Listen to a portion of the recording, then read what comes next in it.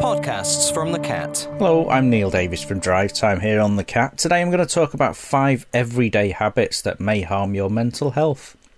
There have always been reports about how habits can affect our physical health, but there are a few things that can also affect your mental health as well.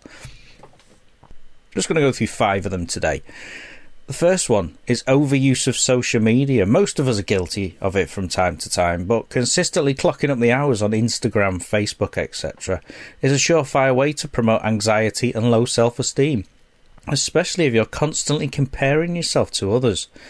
Mental health issues from social media have been noted from several different cases and studies, with research finding that 30% of people said using 2 forms of social media for a number of hours a day made them feel very lonely, which is a strange one, isn't it? Because social media was introduced to kind of connect people, wasn't it? How do we break that habit then? Well, finding a way to control your social media is essential, and tech can be the solution as well as the problem.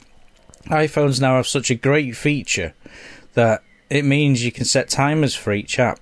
By setting a limit on certain apps such as Instagram and Twitter to just 2 hours a day, it's a quick and easy way to improve your sense of well-being, really. On to number 2, poor sleep. Overuse of social media can be linked to another bad habit that can impact your mental health: poor sleep. Poor sleep will affect just about every facet of your life, from performance in the gym to productivity at work. A wealth of research also links poor sleep to depression, anxiety, and a number of mental health disorders. I mean, just think about it. If you go to sleep at night and there's stuff on your mind, then, you need to clear your mind and hopefully get a nice night's sleep. Well, how do we improve poor sleep then? Breaking that habit, it's a simple solution, but one that works. Don't stare at screens before bed. That includes the television. You may not think of that as technology nowadays, but it's going to keep your mind racing, isn't it? And mind thinking about stuff. Due to constant access we have to screens, it can be hard to switch them off. But spending as little as 30 minutes away from them before you plan to fall asleep can greatly improve your sleep and your general mood. And you wake up the next day, fingers crossed, feeling alright.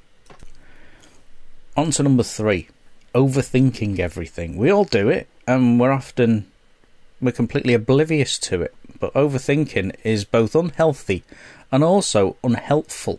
Overthinking refers to paying too much attention to opportunities you haven't taken, feelings of regret, or finding yourself anxious and worrying about future tasks you haven't completed, like bills you haven't paid or relationships you need to work on.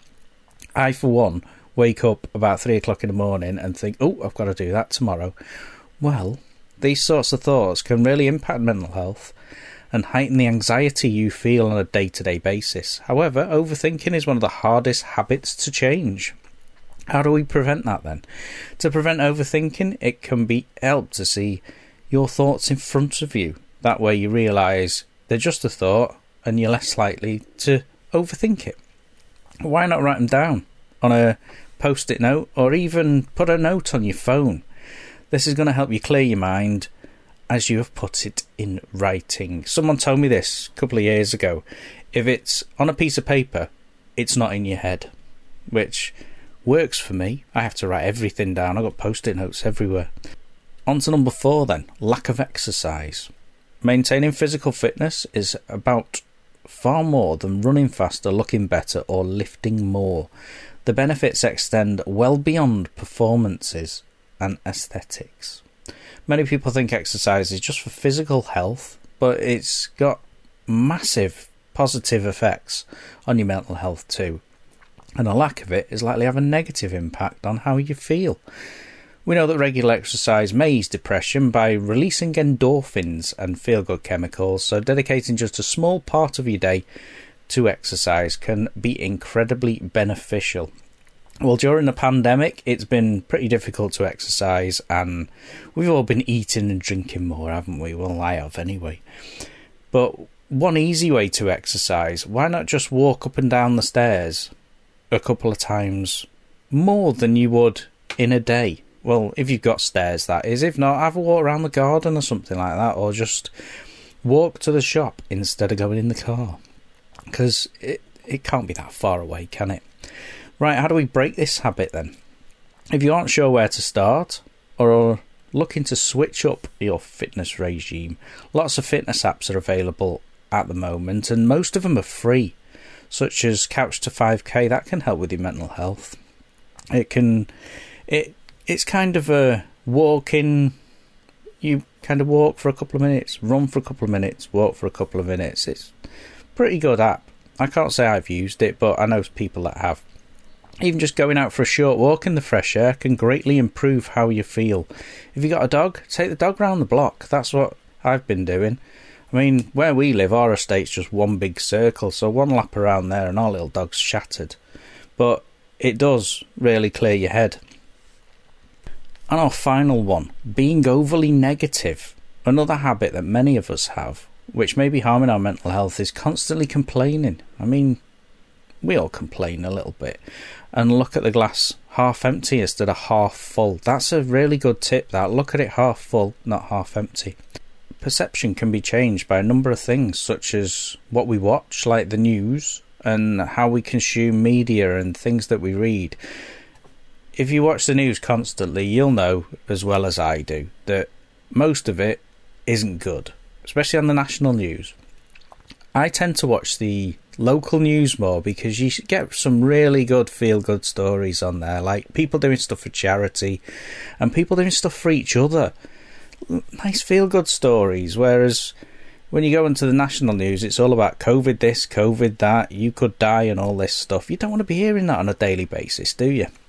Right, how do we break this habit then? For a start, if news headlines and media coverage is making you sad, angry or anxious, do your best to limit the time you spend watching the news. That's easier said than done, really, isn't it? Especially given the year that we've had and, well, the time that we've had since January last year. It's not been great, has it? Turn off notifications, reduce screen time, are just a couple of quick fixes. Waking up with gratitude has also been shown to have positive effects on your mental health. One simple exercise is to say out loud 3 things that you're grateful for every day as soon as you wake up. They can be things like family, friends, food, the roof over your head, or small inconsequential daily occurrences like the coffee you had this morning. It was amazing.